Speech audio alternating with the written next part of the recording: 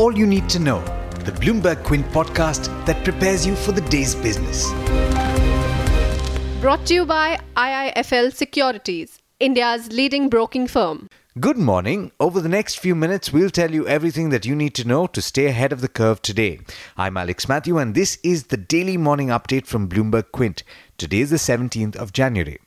UK Prime Minister Theresa May survived an attempt to remove her government from power and immediately opened talks with rival political parties in an attempt to break the Brexit deadlock. Time is now running out to reach her deal.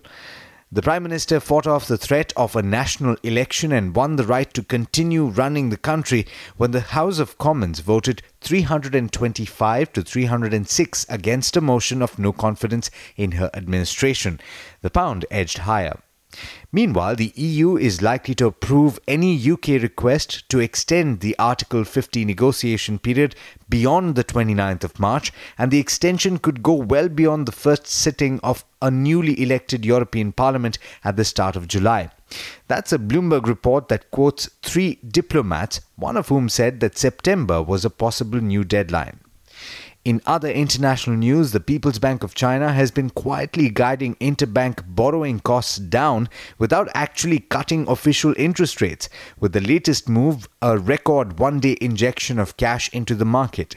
The central bank pumped in a net of 560 billion yuan, that's $83 billion, into the financial system yesterday, the biggest open market operation on record.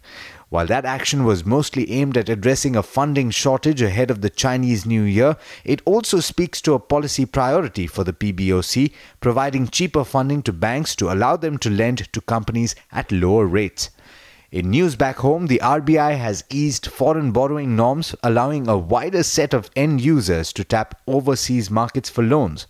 It expanded the definition of beneficiaries eligible for external commercial borrowing to include all entities that can receive foreign direct investment. State Bank of India has put on sale its loans to Essar Steel worth 15,431 crore rupees as per information on its auction website. The sale is open for asset reconstruction companies, non-banking finance companies, banks and financial institutions. The government eased the procedure for startups to seek income tax exemption on investments from angel funds as part of efforts to address concerns of budding entrepreneurs. Larsen & Toubro's 9,000 crore rupee share buyback, which the Construction Majors Board had approved in August last year, awaits approval from the market regulator, according to 2 bankers in the know. And finally, the government has said that Infosys will develop the next generation income tax filing system for 4,242 crore rupees, which will cut down the processing time for returns from 63 days to 1 day and expedite refunds. In international markets, US stocks ended with gains, with the S&P 500 and Nasdaq climbing 0.2% each and the Dow rising 0.6%. The early rises in Asia are also trading strong this morning. The Australian benchmark was higher by 0.3%, while the Kospi and Nikkei were up close to 0.5% last I checked. With that, it's over to Agam Vakil for the trade setup for the day in India. Morning, Agam. How are we looking today? Good morning, Alex, and good morning, listeners. Major Indian equity indices moved in a very narrow range yesterday, but taking into account global cues today, if the SGX Nifty futures were anything to go by, we're likely to open higher. What are we watching today?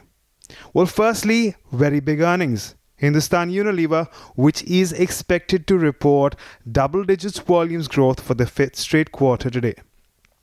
Reliance Industries is the other heavyweight, but we're likely to see muted cues from its energy business. Its telecom and retail business, however, is expected to lift earnings.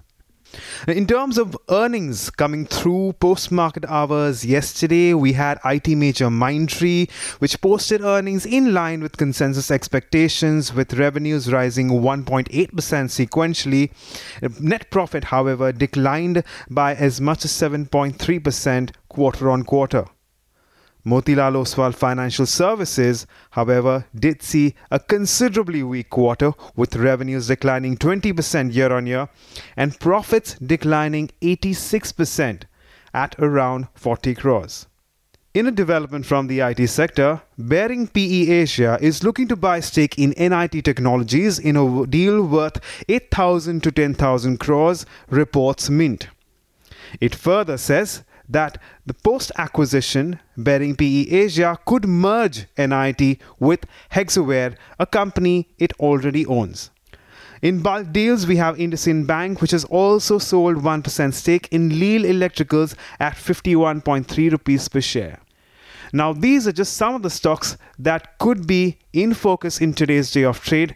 But for more, don't forget to go through our morning edition of All You Need to Know on BloombergQuint.com. Thanks, Agam. But that's all we have for you on this podcast, but there's a lot more on the website BloombergQuint.com, so do check it out. This is Alex Matthews signing off. Have a great day. I hope you enjoyed listening to All You Need to Know. Did you know that you could listen to the show on the IVM Podcast app? On the IVM Podcast app, along with this, we have a number of other shows which you think you'll enjoy. Listen to Cyrus Says with Cyrus Brocha as the host. Listen to Paisa Vaisa with Anupam Gupta. The Scene and the Unseen with Amit Verma. Or Shunya One hosted by Shiladitya Mukhopadhyay and myself. Check out the IVM Podcast app to get more talk content that you will enjoy.